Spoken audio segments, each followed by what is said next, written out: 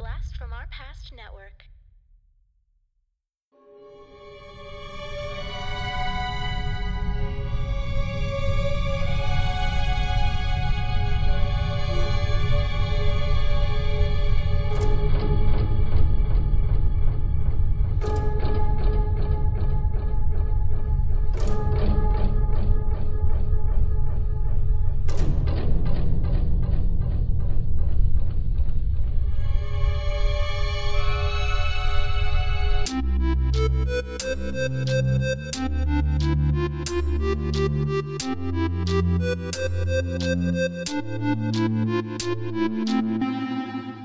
Talking Back. Hey, everybody. Welcome to Talking Back, the podcast where we like to chat about past achievements in movies, comics, video games, and more. I'm your host, Tim, and this week we are talking about alien tribes and celebrating Alien Day. And Alien Tribes is a 1992 illustrated novella, and we definitely needed some help infiltrating the hive this week. So joining us on this mission are the guys from Podcasting After Dark. We have Corey and Zach. Guys, thank you for joining and welcome back to the show. Oh, we're in the pipe 5x5, baby. Well, someone said illegal alien and I signed up. Nice. You like how what I did there? I made it kind of politically correct, too. Because I'm the illegal alien. Are you? If it was Canada. Oh, I get it. Touche. Very nice. Yeah. Very nice. Well done. I'm happy to be back with you guys. Yeah, man. Thanks for joining. Dean, you're here as well?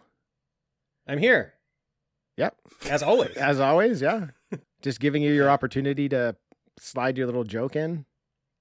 No, our guests are too big right now. I can't be a fool. I can't be a fool. Shucks. I was wow. waiting Yeah. for the Deanism. I wanted the Deanism. I wish Tim would have got so mad at me. I wish we could have you guys on every week then.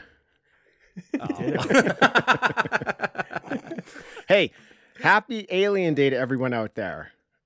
Such a great holiday. Yeah. Corey, I think for you this is called Christmas in April, right? Pretty much, yeah. Of all the internet, fake holidays out there, this one is definitely my favorite. And then, you'd say, oh, what about Star Wars? It's like, no, every day is Star Wars Day for me. Yeah, that's the vibe I get from knowing you as long as I have and the conversations we've had. That was my vibe. So very cool. Corey, this was actually your idea to do Alien Tribes. So after reading it, I completely understand why you wanted to do this. But for the listeners, why don't you just give us a little bit of an idea? Why did you want to cover this?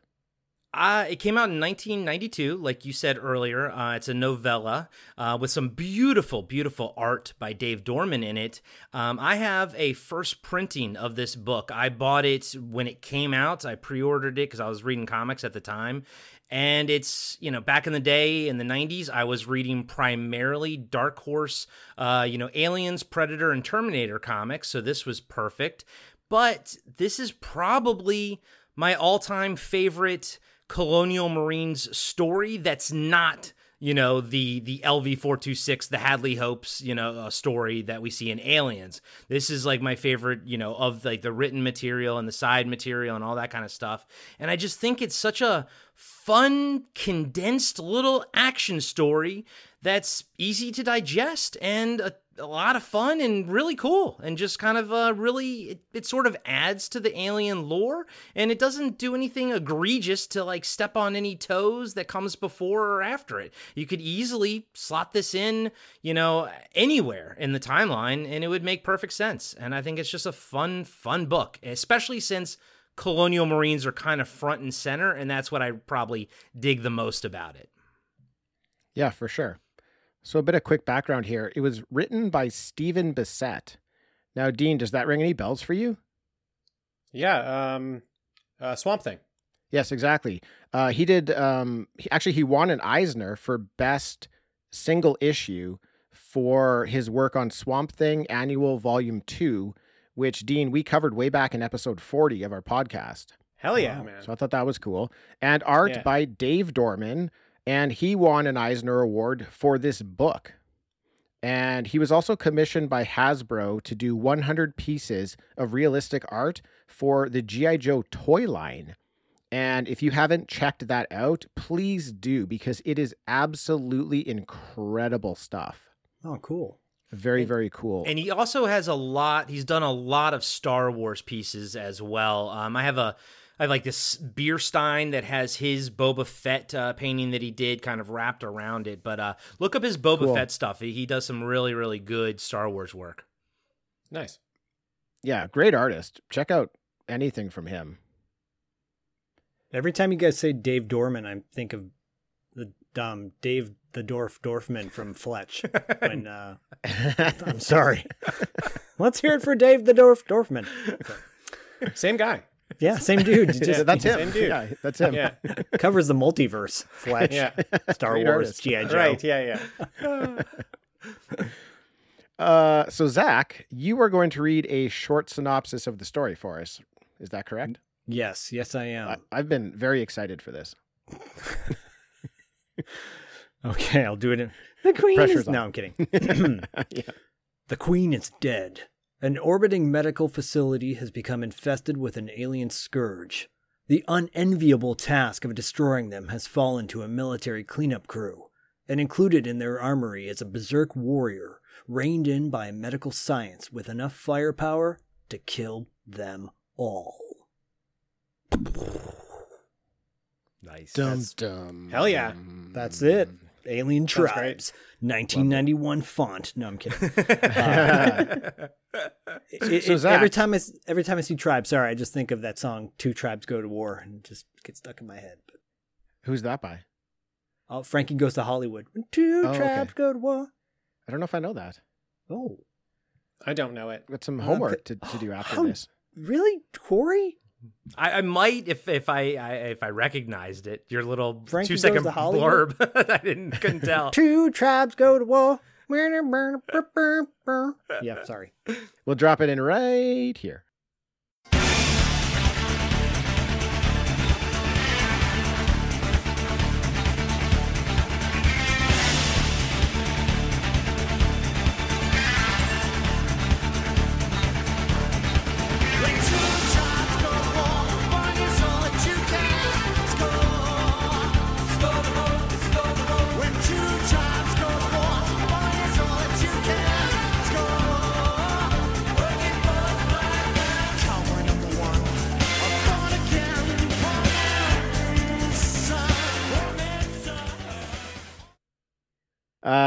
Cool. A great song, by the way. Yeah, we loved it. We all loved it. We just loved listened it, to it yeah. and we loved it. We were all dancing here. Dean, more so than anyone else. But- Yeah, of course. I'm still dancing. I love to dance. So, Zach, thank you for that synopsis and the song. I wanted to ask you what you thought just overall of the story. Well, I am obviously a huge Aliens fan, not as big as Corey, but I would definitely put Aliens Day over Star Wars Day in a heartbeat. Just the folklore and the characters and just fuels everything I love about science fiction and action hybrid. I was really intrigued by the story. To be honest with you, the format took me off a little bit because I was kind of expecting it to be a graphic novel and it wasn't. I don't have a problem with that at all. I thought it's a really well written, really easy to get into. It just for just a half second, I was like, oh, I was expecting to see more pictures. I like pictures in my stories. I'm a dad. I read children's books. What can I say? But man, I loved it. It just the setup, the plot, the premise. It's not breaking new territory, but what it is doing is establishing or continuing the established kind of mythos of aliens and really cool characters. Characters that I feel like are almost extensions of characters from the original series. Like but I almost loved like it. archetypes type of thing. Yeah. Yeah, pretty much. They're not, like I said, they're not treading new ground, but is it better than Aliens 3? I'm going to say yeah. Yeah. Actually, I liked it more than a couple of the Alien sequels, not going to lie. Nice. Yeah, I don't know if I could compare it. I think it's like apples and oranges for me. But I like anybody who listens to our podcast probably knows that I don't read. I read graphic novels. I love doing that, but I don't read stories. So Corey, when you kind of threw this out there, I was thinking, oh no, I'm going to have to read. Did you audibly like groan when I said this to you? I was like, this sounds like a great idea because I love aliens. But yeah, I was terrified of having to read a story. And I mean, I got sucked right into it. On the surface, like it really does just seem like your classic alien tale of a military group kind of moving through a ship in this instance, and they're looking for the hive of aliens. That's basically all it is. But there's a lot of interesting ideas that they dig into in that simplistic story. And that's kind of what grabbed me about the story. I liked at the very beginning of the story, they sort of like straight up just tell you about the destruction of the ship that the story is taking place on. Like the very first page is this explosion, and it details the death of the queen. And as a reader at that moment, I understood that we're now going to learn how that happened, but this ship that we're going to be on and following these characters on blows up. For me, that was just a really great intro to the story. I think if you're maybe trying to read, really fast at the beginning, it might not click exactly what you're reading, but as someone who doesn't really read, I was taking my time going very slowly, and it did click for me that, what we're reading is the destruction of the ship that this story is going to be about. So that really started things off well for me. I really enjoyed that.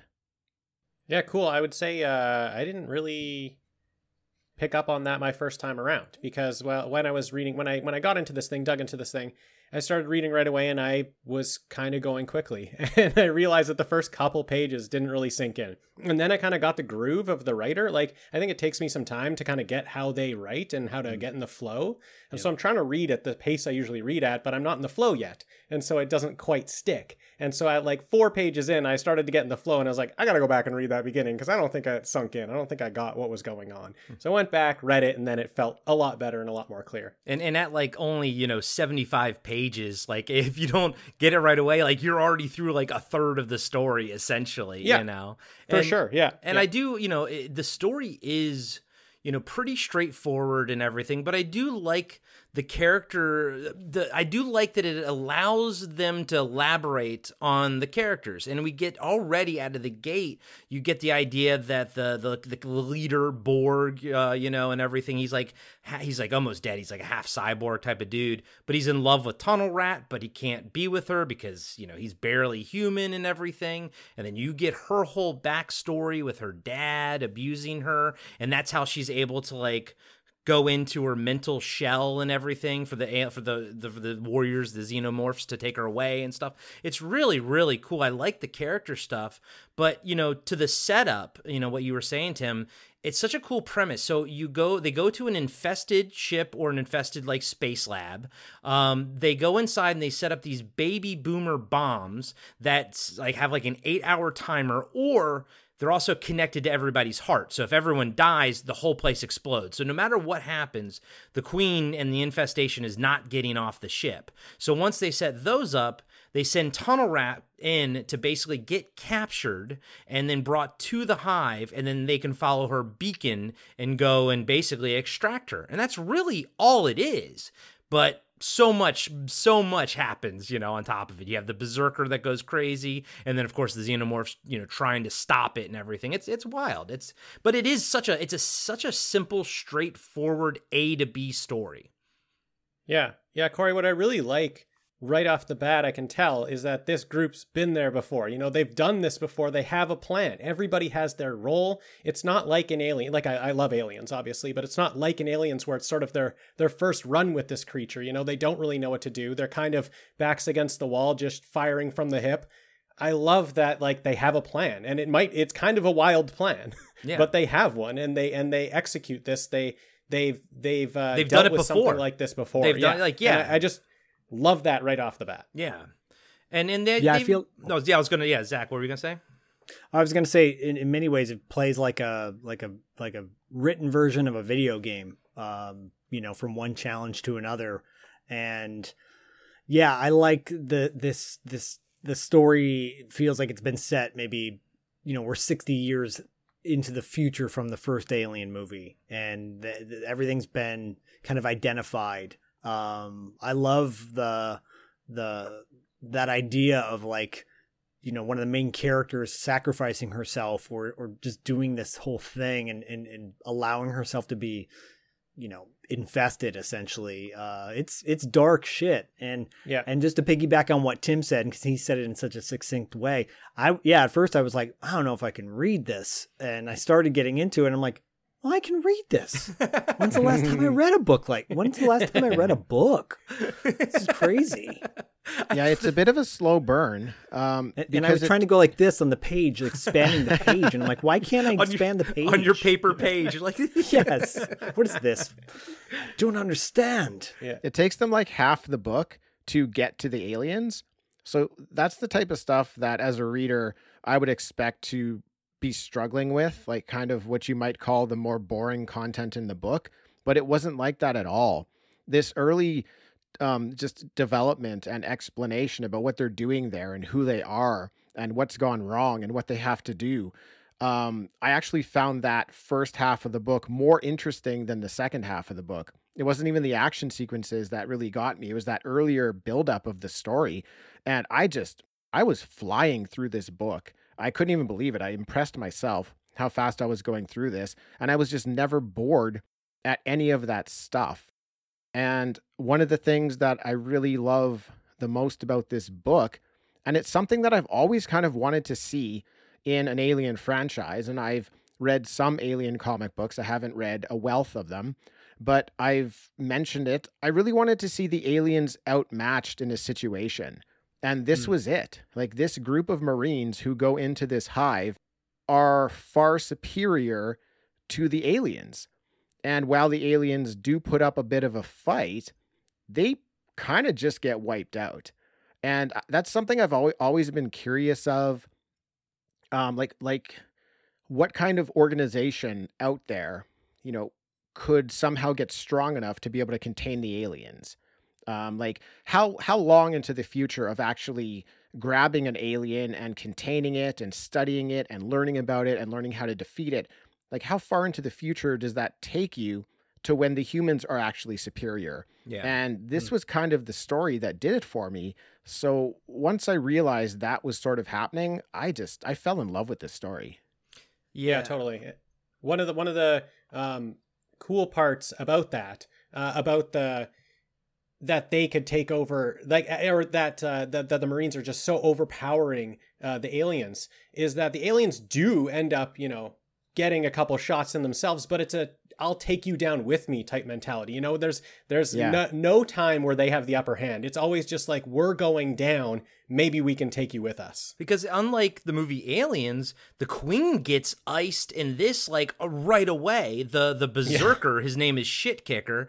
He takes out the Queen almost immediately. But then he goes on a Berserker rage, and like Dean was saying, then the Xenomorphs are like, okay, all they're doing now is basically sacrificing themselves to the ground, so that way they can melt and drop him basically out through the space station's hull. And I was like, that's pretty cool. And I'm with you, Tim, as someone who adores the Colonial Marines aspect of Aliens, the movie Aliens. I like that more than the Xenomorphs themselves. I like the Colonial Marines. So this whole thing, learning their backstories, and seeing this awesome G.I. Joe styled Colonial Marine team where everyone is has a specialized, task. I think it's really, really cool. But, at the same time, it's also their last mission. And, half of the book, us getting to learn the characters and everything, it makes me want to go back and see previous missions and know more about them, because I liked this crew. I thought this crew was cool.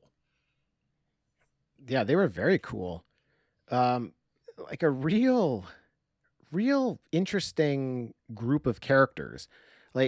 They were it kind of reminded me a little bit of the group that we got in Alien Resurrection. Like it was just this, like a variety pack, very interesting variety pack of characters, but they were far darker in this story, far more gritty with like real dark, like things that had happened to them, both physically and emotionally. Very, very interesting stuff. And the fact that they actually call back, to, the civilian who dispatched a queen with a power loader, on the first encounter with these xenomorphs. Obviously, they're talking about Ripley and everything. And that was the inception to get, create the Berserker design and all this kind of stuff. And I think that's just cool. But Zach, I know you love your G.I. Joe. Did you get like Colonial Marine G.I. Joe vibes from this team? I did. And I think I had the similar feelings that I had to other alien films where they kill off everybody. And I'm like, no, I don't want everybody to die. I wanted like a few more characters to live, a la in Aliens, at least one Marine survived. I think that's like ultimately my only like complaint with the franchise is like allow a few more people to live because they're so well written and created. Even like what is it, Roberts, the lieutenant, the xenomorph, what is it, Saruku? Richards. Is that how you say? Oh, Richards. Or, sorry, Richards. Yeah. Richards. Yeah. I love that dude. And I'm like, no, I don't want that character to get killed off, That's where I go with this. I'm just like, I want to see an extension of these guys. I don't want to see their life just ended. Yeah. Yeah. And when I was reading this for the upteenth time, before we recorded this, I was like, there's an Aliens, like a Colonial Marines, like role-playing game that kind of just came out last year or something. And I was like, I don't play role-playing games, but I want to play that so bad. And I would love to like actually run this scenario and actually create all of these characters like in that rule book, or whatever, and then run this exact scenario to see if you can actually like survive it or something. I think that would be a lot of fun. So if anybody out there can do that, take that idea and run with it, please, because Aliens Tribes, this team deserves another shot at another hive. That would be awesome. Like if each step was like what the next person's supposed to do, I got to infiltrate the hive, then you let the Berserker go, all these different steps that you have to take. And, during the game, the levels of danger are increasing, all stuff like that. I think it could work. Yeah, I think I so want to too. play it. Like this story was 72 pages and there was probably 15 to 20 pages of art. So you do have a very short story here.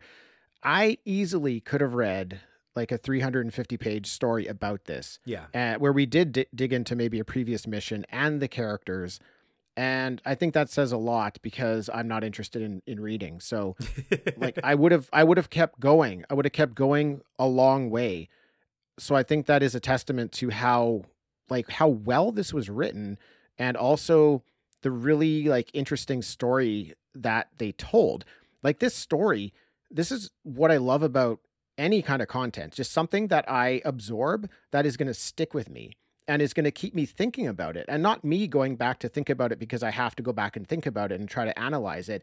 This was with me. This story and aspects of this story were just with me for days in the back of my head. And I was just thinking about them and really like, even though they were some really terrifying moments, I just loved them and they stuck with me. And most of what I'm talking about is Rat in the ventilation ducts. That is just some of the most terrifying Aliens content that I've come across. I just kind of let myself get absorbed in the moment. Like Rat did. Crawling. Yeah. Like her crawling through these ducts most of the time with her eyes closed because it didn't matter if they were open because it's just black anyways. And if her eyes are closed, it helps her hear better. And just like that's crazy. Her purpose. Like one of the most terrifying moments of any of the movies was when Bishop had to crawl through that little vent. I just thought any sort of vent play really, really frightened me. So I really opened myself up to this part of the story and thought how utterly terrifying it would be to be this person crawling through the vents, searching for the hive. And then ultimately she lets herself get captured and taken back so that they know exactly where the hive is. All of that stuff just really, really got to me, and not in a bad way, but a good way. And I like the fact that like her armor, it's like Colonial Marine armor, but it's specially designed to function better when she's like hunched over and crouching. So like when she stands up, it looks like weird and awkward, but when she gets down on her knees, like it actually, that's how it's formed. But to your point, like what a terrifying thing. Like they still have to rescue her before she's impregnated. The idea is that they're going to follow her beacon, or, you know, shit kicker will, to the hive, and now they'll know where the hive is exactly, and that's what she's there for. But in theory, like she's got no like face mask on. Like if they get there too late, she could get impregnated, and that's scary as hell. Yeah. And then, I mean, some of the most terrifying stuff was her backstory, and the reason that she was there and felt comfortable in those ducks was because her father was a piece of shit. Like he sexually abused her. They got into it a little bit in the story. Her father is like a religious radical, and his god are the aliens. Like he's obsessed religiously with them, and to the point where he impregnated his son, her brother, and the son died, you know, just so that this guy could, you know, create an alien. So it was the combination of that she was at such comfort and ease in that vent, in that most terrifying moment, because she lived through something far worse. It was really powerful.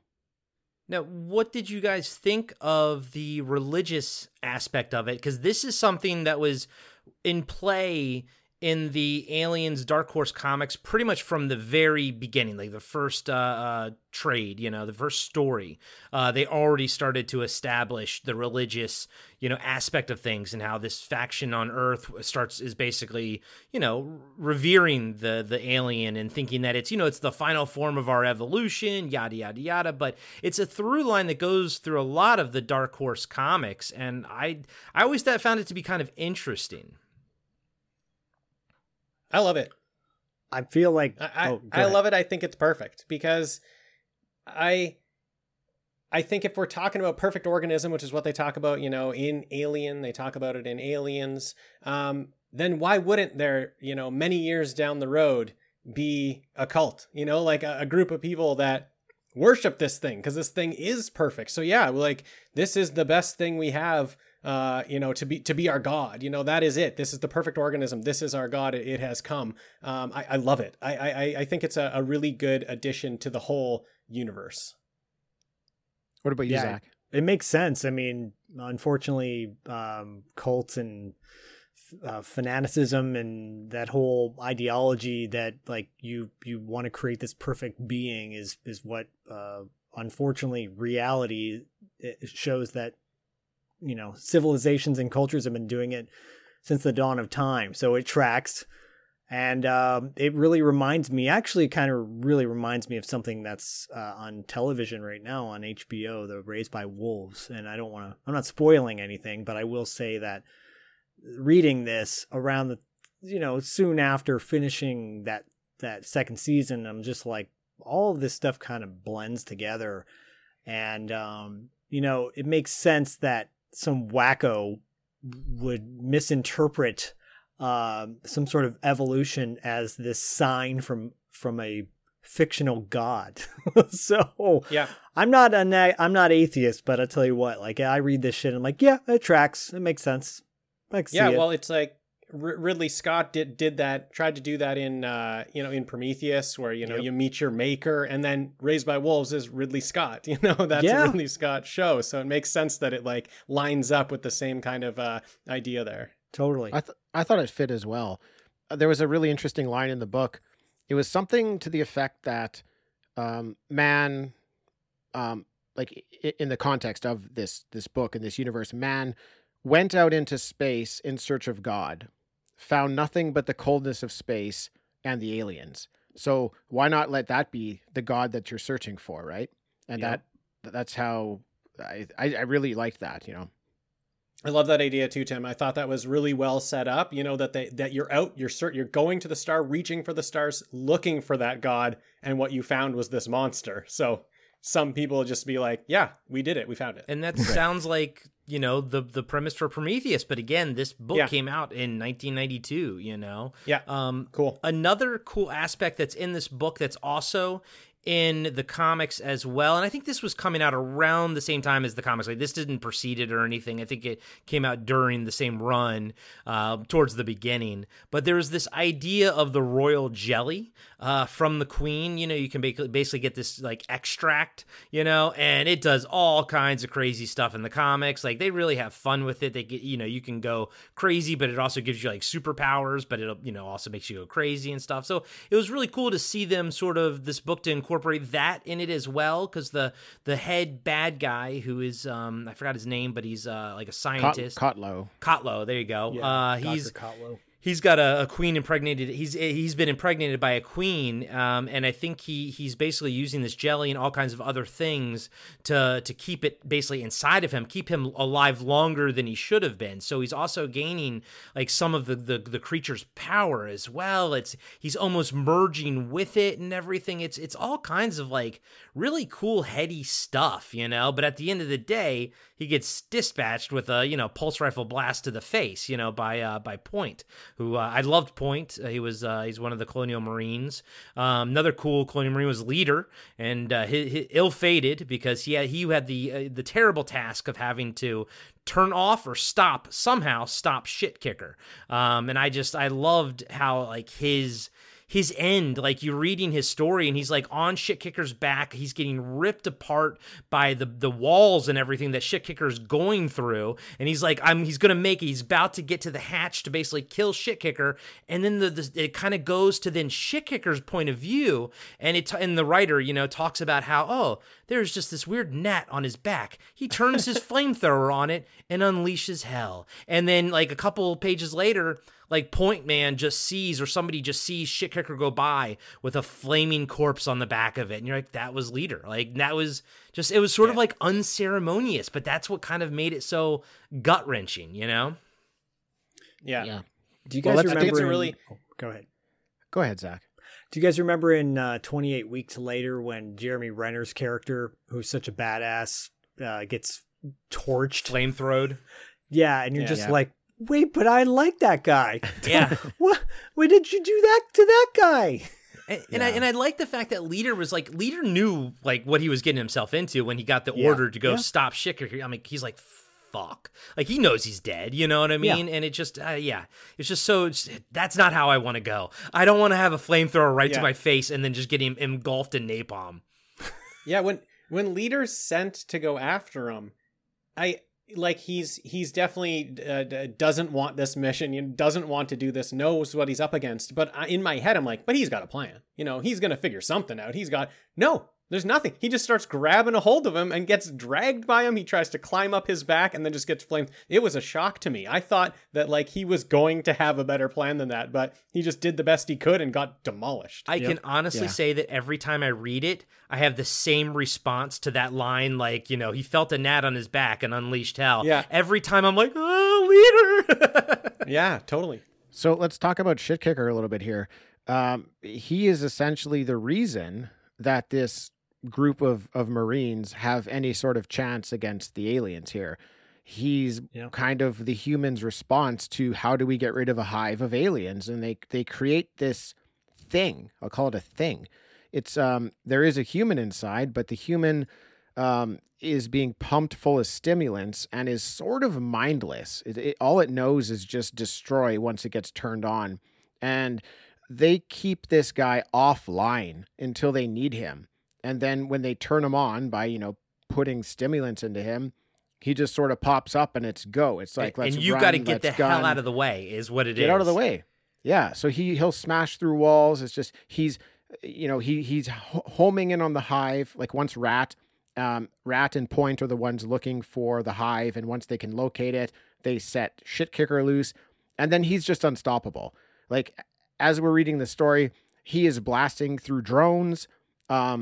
Never even loses stride until he gets to the queen, destroys her with no effort at all. So quick, so fast. So fast. And then he just continues on to wipe out all of the other drones. But he's basically becomes unstoppable. Like you cannot stop him. And like you guys were mentioning, Leader was kind of sent to try to turn him off. That's futile. Like this guy just killed a queen. Yeah. Like you can't stop him. He can't be stopped. And I actually really liked the drone's response to him. Corey, you alluded to it a little bit before, but they know that they can't stop him. So they start basically like intentionally swarming him and sacrificing themselves so that their acid blood would start to destroy the floors beneath him. And he'd progressively drop lower and lower in the ship until hopefully he eventually just gets sent right out of the hull and into space. I thought that was really intelligent by the drones to do that. Like there's no way. It just seems like they were in a mad scramble, right? They're like, okay, look, we're dead. We're not going to make it, but is there anything we can do? I guess this is what we can do. I've always loved the intelligence of the drones. Not all the movies show that aspect of them, but in my opinion, they are very intelligent. And I like that they could very quickly figure out what to do with this guy and then do it. And I just pictured like, we never really get to the point where he like makes it out of the hull, but I envisioned it in my head that if he went out of the hull, I just picture him in space. His little legs are still running. He's still shooting guns in every direction. He's still shooting his flamethrower. He will just not be denied. So very, very cool character. Yeah, super cool. They're able to I love that the drones are able to turn Shit Kicker against everyone. It's like he goes in there, just annihilates everyone, and they're pumping him with so much juice, so much adrenaline, that one of my favorite parts is the first time he shoots a grenade launcher or a grenade, he orgasms. Yeah. Because they're pumping him with so much feel good. Like he loves it so much. He loves destroying and destruction. Just shooting it. Just shooting a grenade made him feel so good. So he's going in there. He's destroying all those drones. He's killing everybody. There's like 20 pages left in this book that's 74 pages. I'm like, what the heck's what's going to happen? Like, it's over. He did it. He won. And then they start to turn him against everyone else, against the whole crew, by using his sort of destructive nature to like destroy the ship basically and land on the rest of the crew. I thought it was just, I'm with you, Tim. I thought it was just a really neat character and a really smart way for the drones to use him against everybody. There's just one really cool line in the book as he's on his destructive rampage for the first time as we're watching him do it. And the writer said that the drones were left in awe before he disposed of them as well. I thought that was really cool. Like, cool. Something so powerful that would leave a drone in awe. That was impressive. I love that play on the idea of going through each section of the ship and then eventually creating a hole in space. And I've always actually thought about that from the first Alien movie, when, wouldn't the acid just continue to drip through and eventually create this hole and create a vacuum? And, and they played on that. So I love that. Finally, someone kind of addressed that question. So when I get to that part of the book, I'm like, oh yeah, this is what I was thinking the whole time. And I did not orgasm. Oh, wow. Oh, yeah! I thought that. I read a book. You let Berserker loose? Oh, you shot a grenade? And we also have to add the fact that I think the Berserker was also a volunteer. So you have to understand the kind of person that would volunteer for that, which I think is just insane. But another aspect, Tim, you said it multiple times, you kind of get a really cool insight into what the drones are thinking and the Queen is thinking. We actually get some interesting, I would dare say, character moments, for the aliens. There's this awesome little one where a drone kind of sees the husk of its own, where, the human that it came out of, and it kind of rubs its hands across its face. And, the person watching it, you don't really know what it's thinking, but they're wondering, does it have any affection for its former husk and stuff like that? And I kind of dug that too. I like these little, and he writes it differently and everything. So doesn't sound like it's a human talking through an alien. The writer does it tries to give the queen and everything like a personality through the writing. But I thought it was neat to get that insight. 'Cause that's something we don't ever get in the movies or anything, and that's only something that books can sort of give us. Yeah, there was a great bit of writing here about the queen that I pulled out. I wanted to read it. Zach, I wish you could read this for me, but tell me the page and I'll get to it. I'll do my best here. But it was just kind of describing the queen and the drones and kind of their connection and what they're all about here. It says, "She spoke without speaking, heard without hearing. The soldiers were essentially deaf to each other. The queen was the ear, voice, heart, and soul of the hive. They lived on her every whim, moved on her every urge. They were her hands, legs, and jaws, and they already numbered in the hundreds. Her reach, her speed, her bite extended over every niche of this metallic maze they had made their own." So I loved how they're describing the relationship between the two, right? Like without the queen, the drones are nothing. And without the drones, the queen is nothing. They need each other, but together they're this perfection, this unstoppable perfection. And there was just lots of this book had just amazing writing like this. But as I started out, I had a bit of trouble getting into it. I think there were maybe some large words used that I had trouble navigating my way through. But once I kind of settled into the way that this writer writes, I really appreciated kind of the line that he took with this book. Yeah, totally. I feel like, I think I said it before, that's the way I felt as well, just like getting into it. I think it's that way whenever I switch authors. Whenever I start a book, it takes me a couple pages to get into how they talk, how they tell a story. And like the first couple pages just kind of get lost on me and they just kind of go past me and I have to go back and read them. I definitely felt that here. But once I was in the groove, it was so good. Like I was just in awe of like how he could paint the picture in my mind and how I was just like perfectly seeing all this action that was happening. And all this, I could like run through the ship, all this destruction in the ship, all these drones fighting. It was really, really cool how he could do those, that like the second half of the book is basically all action, how he could do that whole action scene and really paint that picture. Zach, did you read it on the plane to Hawaii?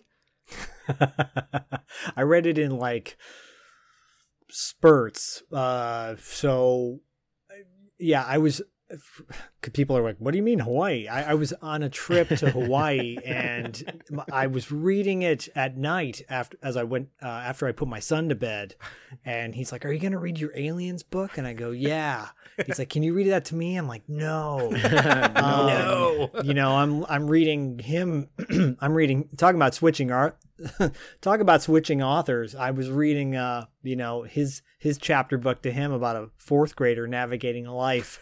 And then I switch over to reading about this story and in the science fiction menagerie of like acidic destruction. And I loved it. But I like purposefully read in chunks, and which was actually a lot easier for me to contain. If I just read 10 minutes a night or 20 minutes a night or whatever, got me to, because I'm so used to reading children's books all the time. So my text and my dialogue is like, it's written very similar, and this was not in that wheelhouse. So it was retraining my mind in a good way. How to be an adult, how to read like an adult. How to read like an adult, and to myself. I'm like wanting to read out aloud, And then shit kicker. Oh, oops, sorry. Yeah, I mean, just open up any book, any page, her patience was like to myself, and then I'd be like, the darkness, her strength, her shroud, her ally, even against daddy. The aliens honed that sonar and was a comfort to her. What are you reading in there? Oh, nothing. It's like getting caught with a Playboy or something when I was a teenager. Seriously. I think you could do the audiobook though, Zach. I think that was pretty good. I would listen agree. to that. Oh, thanks. I would love to. Hire me. Someone. Someone, please. Dark Horse, come on. Come Actually, on, I don't know. for sure. Actually, I don't know who. Tim, you guys bought it on Comixology. Is Marvel putting this out now since they have the license? Or is this still a Dark Horse one? Oh, yeah. I'm looking at it right now. It has Marvel on the top. Yep, Oh, it there does, you go. eh? Shit. Yep. Yep. So they've switched everything over. Okay. It has Marvel and 20th Century Studios. Okay, there you go. Yeah. Yeah. I was going to say, I was able to get a used copy of this via Amazon, and it turns out to be a first edition. So that's pretty dope. I don't think, you go on eBay and it goes for a lot more than that. So don't be afraid to check out Amazon sometimes for used books. Or your local library. Oh, yeah. I love that plug, just landed so flat. Anyways, It landed to me. It landed to us because we know. Yeah, exactly. We know Zach's copy has the library insert to it. It does actually. So the library got rid of it. And, they're like, I've got a couple of those. I've got a couple of those from Amazon. It's like it's in great condition, near mint. But they don't mention that it's got the library stamps all over it and the insert card and fuckers. Taken out by Bobby in 1987. It's got like a sketch, like a stick figure drawing in there. Me. No, but sincerely, go to your local library and don't search porn. Actually, buy books or check out books. Well, speaking of books, I don't want anyone to get the wrong idea. It's funny. I'm actually very much like Tim. I don't read either. This is probably one of the 20 books I've read in my entire life, and I've read it multiple times. But I did surprise myself. I read this thing in one sitting a couple weeks ago, and I was like, gold star to me, But I'm not a big reader, and I think when I first got this book, I guess 92, I was about 14, 13, something like that. I wasn't the most thrilled that it was a book, so I don't know if I was quite sure that it was, but I loved the Dave Dorman artwork. And once I got past, the fact that it was a book and not a graphic novel, I really did enjoy it. But can we talk about the awesome art in it that Tim was saying about? There's about 15 pictures. Yeah. Before we do, I just want to really quick, because you said, did I read this on the plane? And I had it. So toot my own horn, we got upgraded to first class on the flight home. And I was almost done. I was almost brag. I was almost done with the book, but I figured, maybe I'll read the rest of it on the flight home. And so I tuck it in the front sleeve. We're in the first row. So everybody getting on, they don't see the sleeve, but everyone coming up to go to the bathroom can see it because it's sticking out. And like the head of the alien, for those that don't know the cover of this book, it's very intimidating looking. The cover art is really grotesque. It really is. And so people were walking up the aisle, and occasionally someone would come up to go to the bathroom, and they'd turn and they would look to see who was sitting in that chair of the book that was facing them. That horrible book. And no joke, I'm literally playing a Game Boy, old school Game Boy Advance, while Bodhi's sitting next to me playing with my phone. And I'm like, a couple times people look at me, I'm like, hey, what's up? Like that checks out. Yeah, it's like that scene in Manhunter when Will Graham has the autopsy photo or the crime scene photos of the Red Dragon's murdered victims on his thing, and the parents are like, "Can you just cover that up? That's disgusting." So, anyways, props to bringing it back to Manhunter, by the way.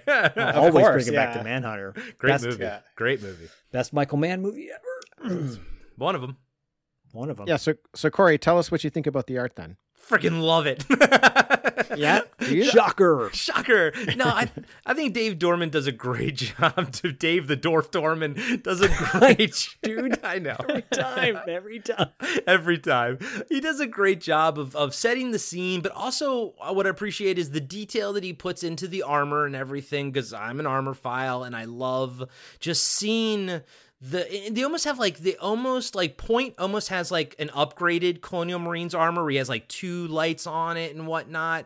And I like the fact that Leader, like he has like the shin pads of the Colonial Marine, but then like he has like a jacket on. So I really like seeing these alternate like takes on what the Colonial Marine armor can evolve into or look like. But then on top of it, so much action is expressed through the artwork. Now, I don't think it's necessary to enjoy the book for the artwork to be there, but it is a total bonus to have it. And then, see, Tunnel Rat and everything, and see Ears, like a character we haven't really talked about because he doesn't really do much.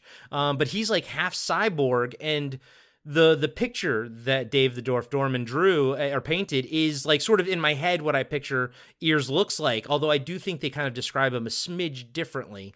But I loved it. I think it's really good, and the paintings are just absolutely beautiful. And that's a cool shot of Shit Kicker from inside his armor and everything, and you can Zach actually is holding the book up. yeah, and you can actually see like the mask that he's wearing under the helmet and stuff. It's really, really cool. Shades of Children Under the Stairs or People Under the Stairs. It's just what I was thinking. Yep. The dad from People Under the Totally. Stairs Yeah. inside a hybrid like Juggernaut / Big Daddy from BioShock sort of Oh, outfit. totally. Yep. Yeah. I thought the art in the book looked great. Everything looked incredible. I thought it was all placed incorrectly though. Yes. Yeah. Like sometimes a picture that pertains Agreed. to like what you're seeing will be like too far ahead or something, you know? Yeah, and here's my problem with it is that for the most part, you'd read about something that happened and then you'd see the art a page or sometimes several pages after the event. Now, by that time, I've already come up with the scenario in my head. So I've already painted the picture for myself. And then I get to see what they have created. But to be honest with you, it already looks better in my head because I've created it in my imagination. So I just wish the art would come before what we were about to see so that I know what to visualize when I'm reading it. I just think it's just the simplest thing of just moving these pages before what we see would have worked so much better for me. Yeah, and that was maybe my only complaint is the formatting. That could have been a little bit different. I agree. Yeah. I would have liked that as well. From a 7-year-old perspective, my son, he loved the art. He's like, this is cool. This is sick in a good way. It is cool, yeah. So, and then I started like casting, certain actors for certain roles before I got to the picture of who they were. And then I'm like, oh yeah, I didn't really envision, Dr. What is it, Kotlow or whatever, Kotlow. Yeah. As being looking like that, as kind of No. being, With his early 90s long feathered hair and whatnot. Yeah. Yeah, weird. Yeah. I kinda Who was your figured Kotlow before that? I was picturing more of like Brad Dourif esque, Ooh. but like less Oh, from yeah. like slimy and not so. He seemed tall in those drawings in the illustrations, Yeah. but that's just me. Yeah. I don't think they did a great job of describing him in the book based upon what the image of him looked like. Now, I don't know Yeah. if like they just hired Dorman to do the art. Maybe he hadn't read the story before, but there was a disconnect between what he looked like and I guess at least what I pictured in my head that he looked like, because he was far more handsome and clean cut and not as disgusting as the book made him sound like he was. Yeah. Yeah, I think the art might have been done before the like finished words were written. I could see that, yeah. I think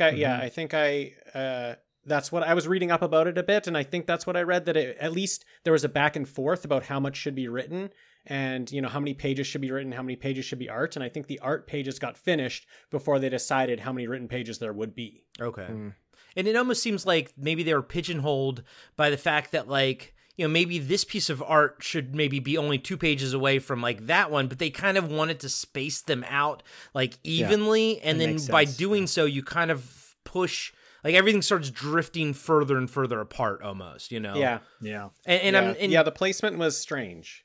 And as much as I love this book, it's everything that all three of you guys said, I completely feel the exact same way about. I always had a problem with how the art was placed, although I never really had a problem with like not having it kind of go in with my head or whatever. But I was always thrown off by the fact that, oh, you were talking about Tunnel Rat like 3 pages ago. Now we see the picture of her in the tunnel, and then it almost makes you want to like read a little bit, then go ahead and look at something, then read a little bit, which is not good for flow. That's not good for pacing, What do you think about like having no pictures in it until the very end, and then the very end, each picture just having a little bit of a synopsis of what you're seeing in that image to kind of, what do you think about that? Yeah, I'm down with that. Even having that at the beginning, maybe without the synopsis, just seeing what might be coming, almost like a trailer for the book in a way. But I think both of them would work for me. I didn't like the way that they were placed within the book.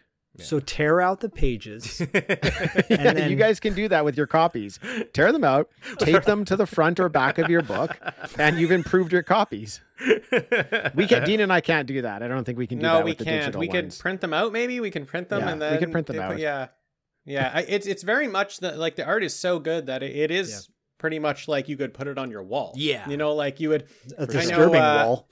A disturbing wall, yeah, for sure. I've heard people who, you know, back in the day would buy 2 copies of a comic book, one to read, one to cut up and put on their wall. I feel like this would be the type of book you could do that with. You'd cut out these pages and you could put them on your disturbing wall. Maybe you have a friendly wall is another one in your room, but this is the disturbing wall. It's in my closet. Yeah, in the closet would actually kind of rule. Imagine if you found that person's closet. What is up with that?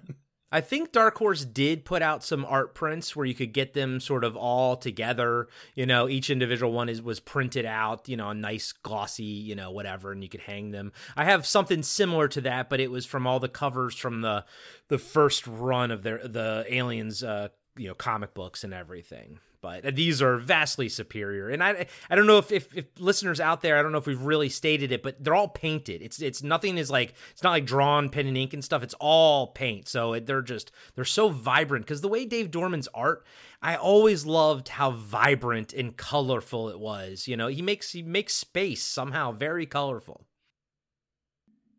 Yeah. Dean, I was going to say Zach. something that stood out to me in the whole Aliens mythos is how appealing this is to like kids, and how on one hand it's bizarre because you're like, this is not made for kids, but on the other hand, kids are fascinated by these dark kind of images of like, it's almost more acceptable for kids to like see an alien, a human battling an alien, because it's like safer in a weird way, and you can even go grosser with that. Maybe that's why this appeals to kids, because it's so disconnected from reality. And you said Bodhi was like looking at the pictures and whatnot, and he was like, this is really cool. Was he gravitating more towards the aliens, like the xenomorphs, or like the colonial marines? No, he loves the aliens. He loves. Excuse me. I said this to Corey on a previous episode of Podcasting After Dark. I think there's like kids that either like the heroes or kids that like the monsters, right? And he's definitely a monster kid, where he sees the monsters and he's like, I want to know what that one's all about, and I want to know more about that guy. And I'm more like, I want to know more about the colonial marines. Yeah. I want those guys to live. And he's like, no.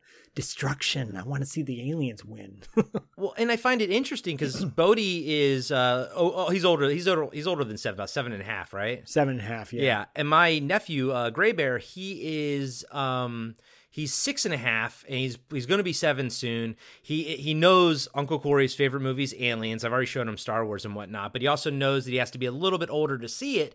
But he's also playing the Aliens Fireteam Elite game and everything, so he already knows like all these different alien types. He already knows what they are. He already knows what Colonial Marines are. So the last time he spent the night, I showed him in Aliens, the scene from Aliens where basically they all get, you know, attacked in the reactor room. I started showing him right after the chest burster scene, so I didn't show him that. And he was fascinated, absolutely fascinated. I showed him from that whole battle all the way till they basically escape in the APC, you know, and everything. And he was just blown away. And I promised, I was like, look, I'm going to show you, you know, but after you're 7, you got to turn 7 first. But my biggest fear is that the movie's going to be a little bit slow for him. I think it'll be less the scares and more of the pacing of the film that I think will be harder for him to handle. But Zach, when do you plan on showing Bodhi Aliens, do you think? I don't know, dude. 10, I think. Okay. You know, because it's rated R, and it's like, it's a hard R. And I think conceptually too, I think it'll be more aware of how to understand all this stuff. He's pretty good at understanding that now.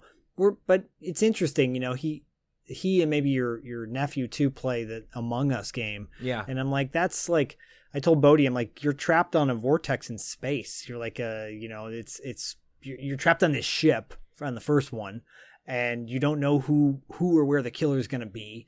And it's like a seek and destroy type thing. He's like Among Us? I go, sure. Sure. A little bit different, you know? And so it's just interesting. Like, I look back on my childhood, and Corey, I think, Corey and I are relatively the same age, but we're older than, you guys. And so I was growing up playing Alien Syndrome and Xenophobe and like these rip-off Alien arcade games.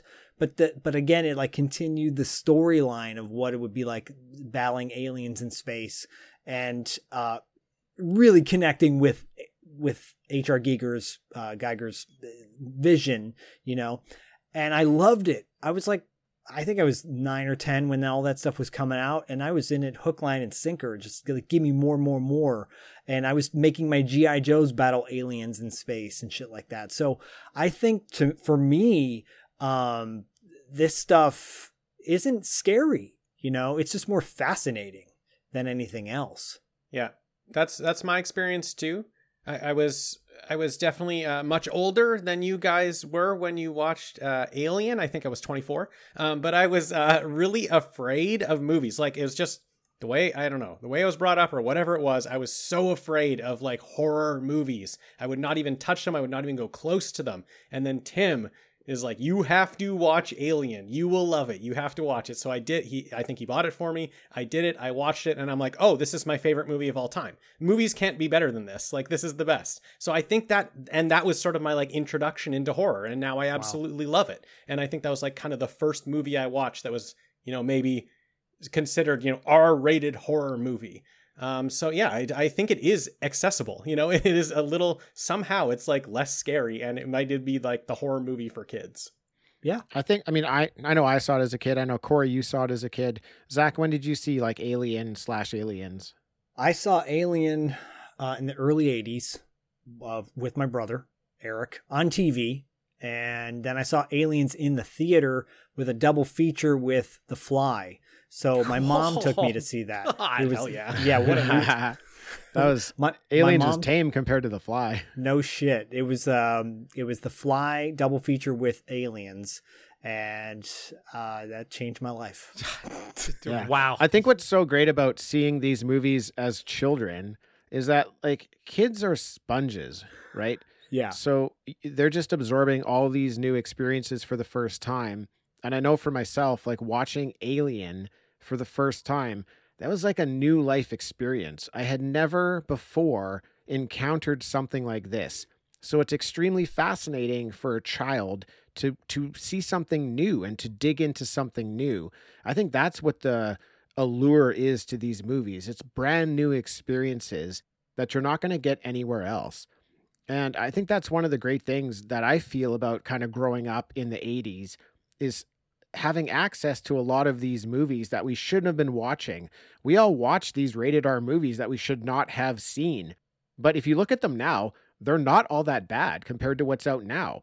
No. Most of them should be rated PG. Like Dean and I recently covered Bloodsport not too long ago. That's rated R.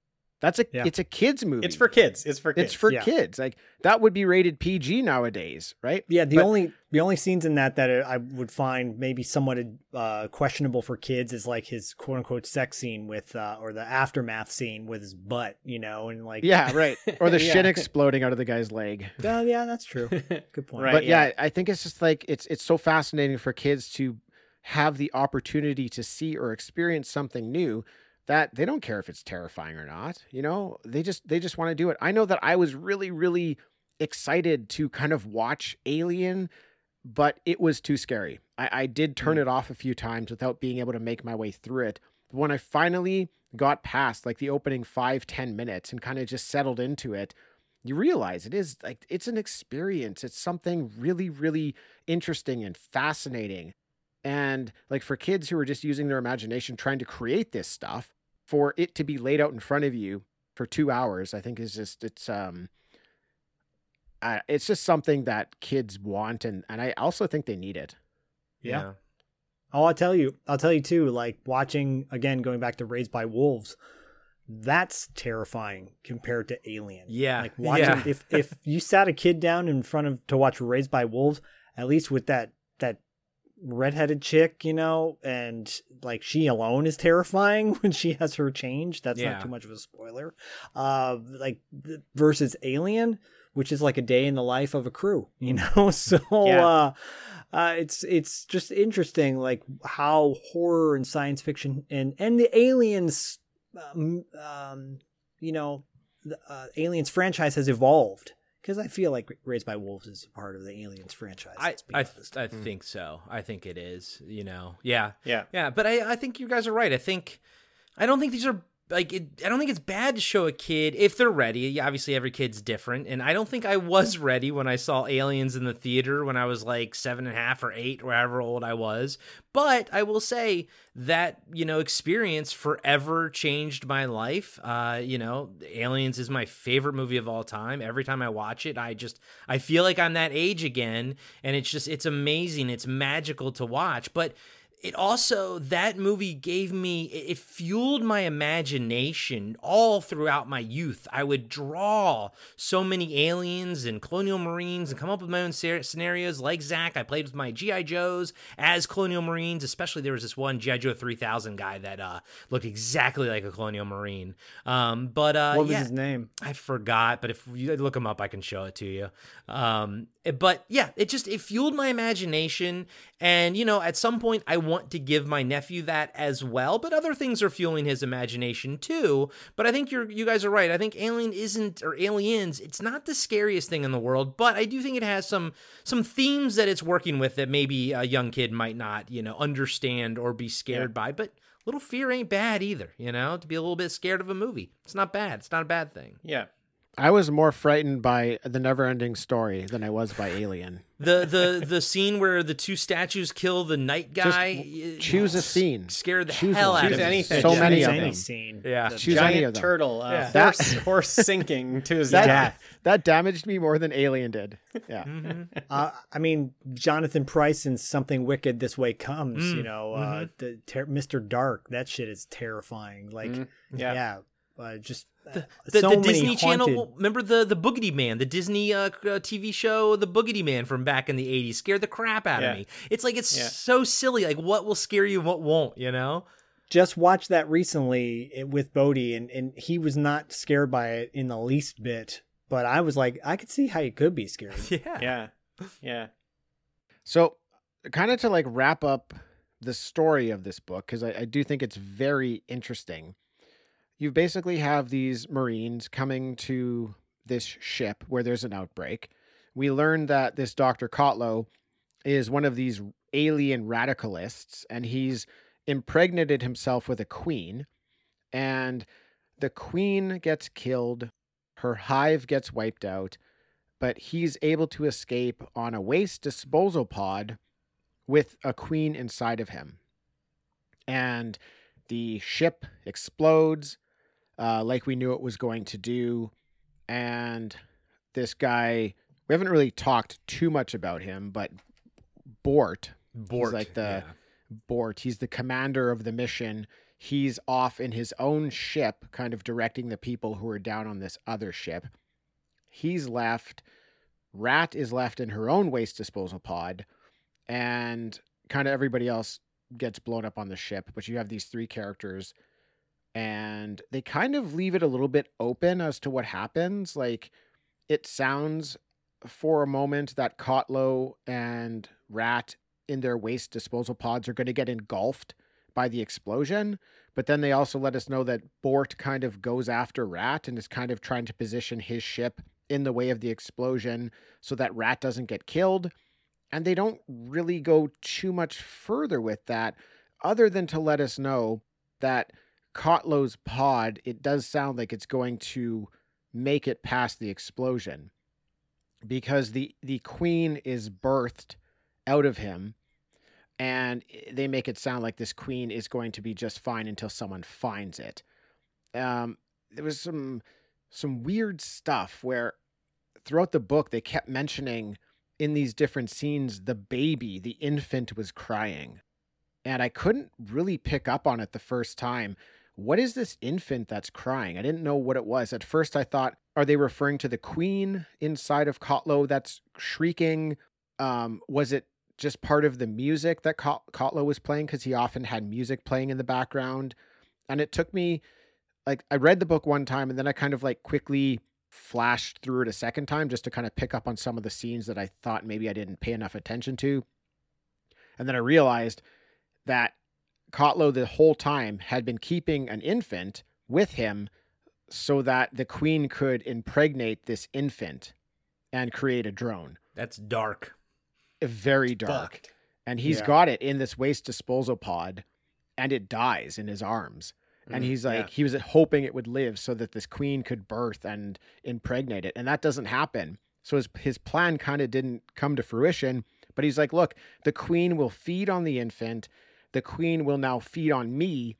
Yeah. And will survive this event and move on. And I thought it was extremely interesting that the first line of this book is the queen is dead. That's how the book starts off. The very last line of the book is the queen is dead.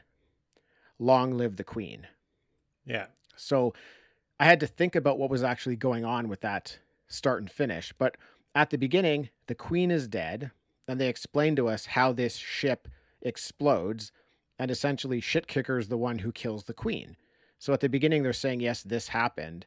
But what they kind of get to at the end is that another queen had been on the ship in Kotlo. And yes, the queen is dead, but also long live the new queen. Who is now going to go off into space. I thought it was very poetic. It's almost a happy ending depending on whose point of view you're looking at. If you're looking at the xenomorph and the queen and Kotlo's point of view, then it's actually a happy ending, to be honest with you. It could be, yeah. I think thematically it's a really cool ending because, so like you said, Tim, it ends with Bort, Rat out on a waste disposal pod, the queen out on a waste disposal pod. So it's like, in my head, either they both survive or they both die from the blast. So what do I want? Like, I love Rat. Do I want Rat to survive, but that means the queen survives? Or do I want the blast to kill them both because then the queen won't survive? You know, I really like this. I like that they don't give us what happens to any of their fates. That, you know, this explosion's gone. They might be okay. We went and heard from each of them inside their pod, and they might be okay. And I like that ending. I like that ending kind of left open. I do too. Yeah. I love open endings because you can world build from it. So yeah, of course. Yeah, Same. So good. It leaves us with our imagination, and then you can also build upon the story. Zach, it's very John Carpenter-esque.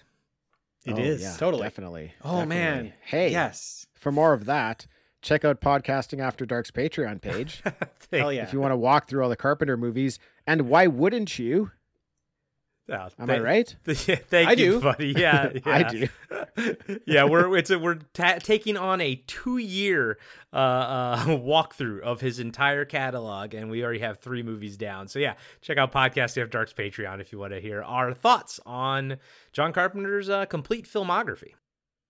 I just want to say, the cool idea about the queen in the book, where while the queen was alive with her hive, she picked up on the fact that Kotlo had a queen inside of him and became very aggressive and wanted to destroy it because there can only be one queen. Yeah. And then as she was dying, as she was in her death throes, she realized the hive needs a queen.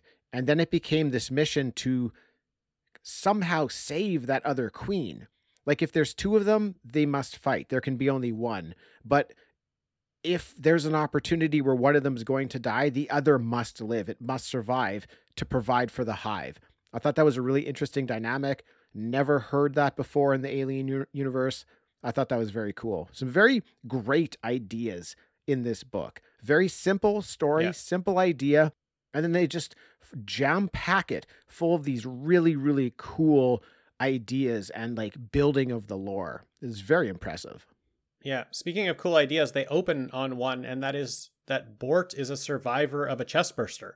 Yes. Which is so cool. I think that's so awesome that like they got medic to him immediately and was able to keep him alive, but he's like he's half machine, right? Because of how they had to, reconstruct everything. But it's so cool that he can remember what it was like for a chest burster to come out, and it's like horrifies him. I thought that was a really cool idea. Yeah. A couple of things I just wanted to say. I love the way that they describe the humans from the aliens' point of view. The aliens call the humans the soft ones. Mm-hmm. Thought that was very interesting. And the way that Rat described the Xeno when they are first born out of a human, and she called them the faceless face, which I thought was so accurate. If you just picture one of those drones birthing out of a human, the faceless face. I thought that was very, very intelligent writing. I loved it. But that's about all I got. Is there anything that anybody else wanted to touch on that maybe we flossed over, or any final comments? We'll go around here. How about Corey? Why don't you go first? The only thing we missed is a little error. They referred to it as LB, as in boy, to 426 instead of LV 426. And then some questionable dialogue from back in the day where they call the Asian American guy Oriental multiple times. I was like, okay. Yeah. We're back in 92. Okay, got it. Yeah. But other than that, I think it's a slick story. I think it's a lot of fun. It's an easy read. If you're an Aliens fan, if you're a Colonial Marines fan, this is a must read, I think. And it's super easy, and you can easily get it on Comixology and everything. It's not very expensive at all in digital form. So everyone who has a love of aliens, even if you don't read the comic books, I think you can read this, and you don't have to know anything about the comics. Just know Aliens, the movie, and you can follow right along with this. Zach, what do you think? Final thoughts? Yeah, if you like pictures, you like looking at pictures. No, if you're fascinated by the continuation of a tried and true franchise that has taken many different twists and turns, this is yet another great variation on the cool idea and concept of Aliens. I loved it. And again, I'm not a quote unquote reader, and I was able to get through it as well. So if you're not a reader and most of your reading consists of scrolling on your phone, you can do it. You can do it. Test yourself. It's worth it. Actually, you'll be scrolling on your Kindle or iPad or whatever. If you're reading the First Noel Chronicles by our buddy Diallo Jackson, which is also another great read, just cheap plug, by the way. And go on Kindle Novella or wherever you read any of these things. And yeah, I loved it. I was immersed pretty quickly on, and that's saying a lot for a guy who doesn't read. The only books he does read are picture books and chapter novels for young kids. So I loved it. I loved overall the concept and just the continuation of these dynamic chest bursters. Dean?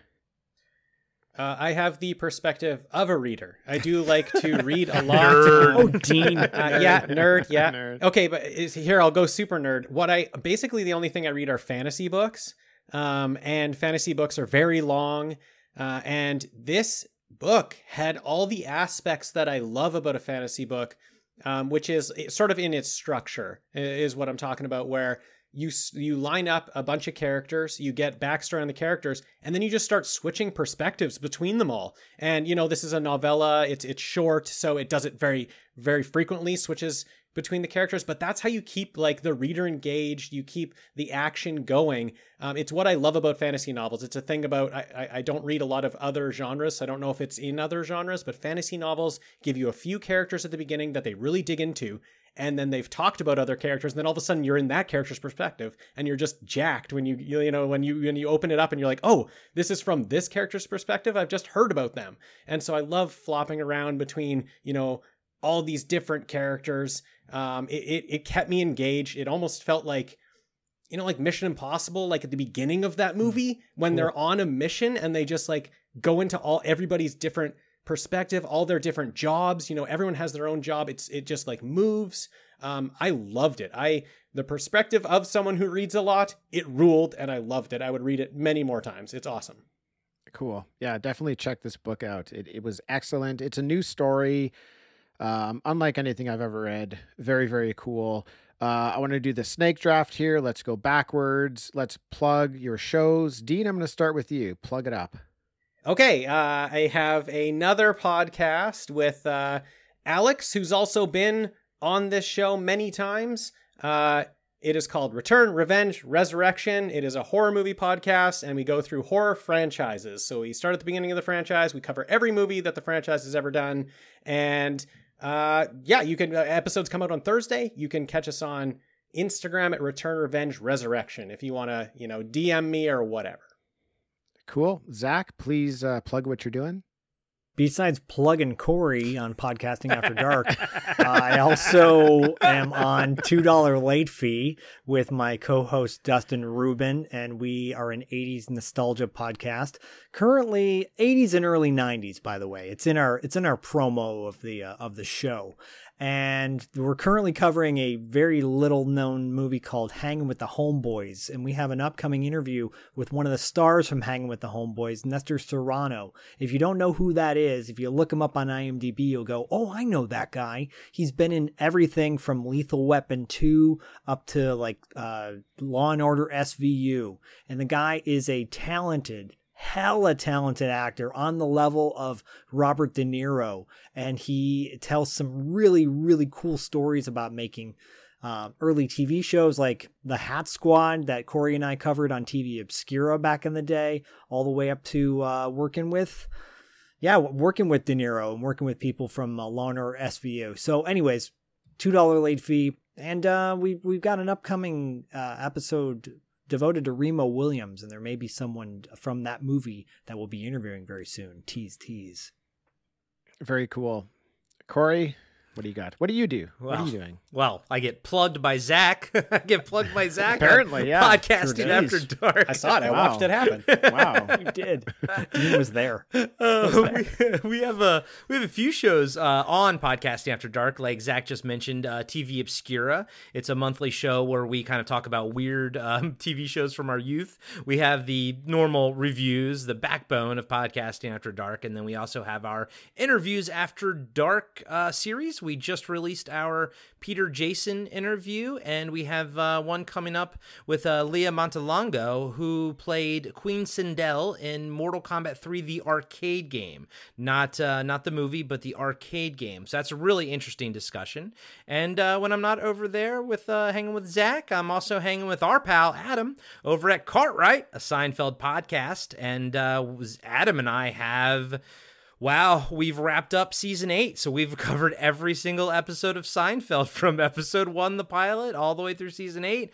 Gonna start in on season 9 and recovering Curb Your Enthusiasm on the Cartwright Patreon. So, and doing it, always podcasting. So, and loving whenever we're on Talking Back. So, thank you all so much for having us on this one. Yeah, this was fun, guys. Thanks for having us on. Of course, you guys are always welcome.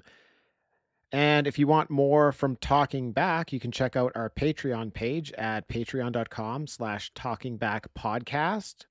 We have a bunch of exclusive episodes over there. Very easy to access them for $5 a month.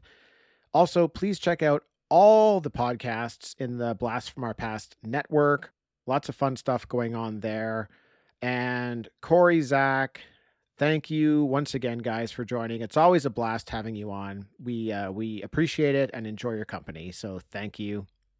Thank you for having us. We love you guys. Shucks. I feel like I got a lump in my chest that's ready to explode. Dean, thanks for joining. Yeah, thanks, Tim. Thanks, everybody, for listening, and we'll catch you next time.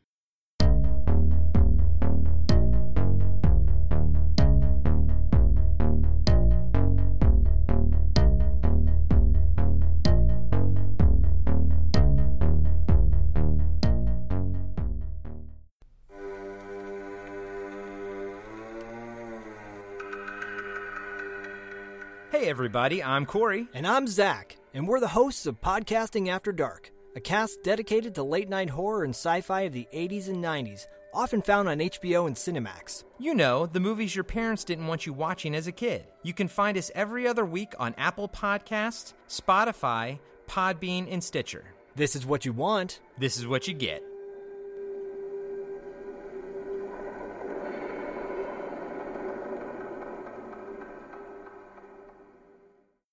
Thanks for listening to the episode, everybody.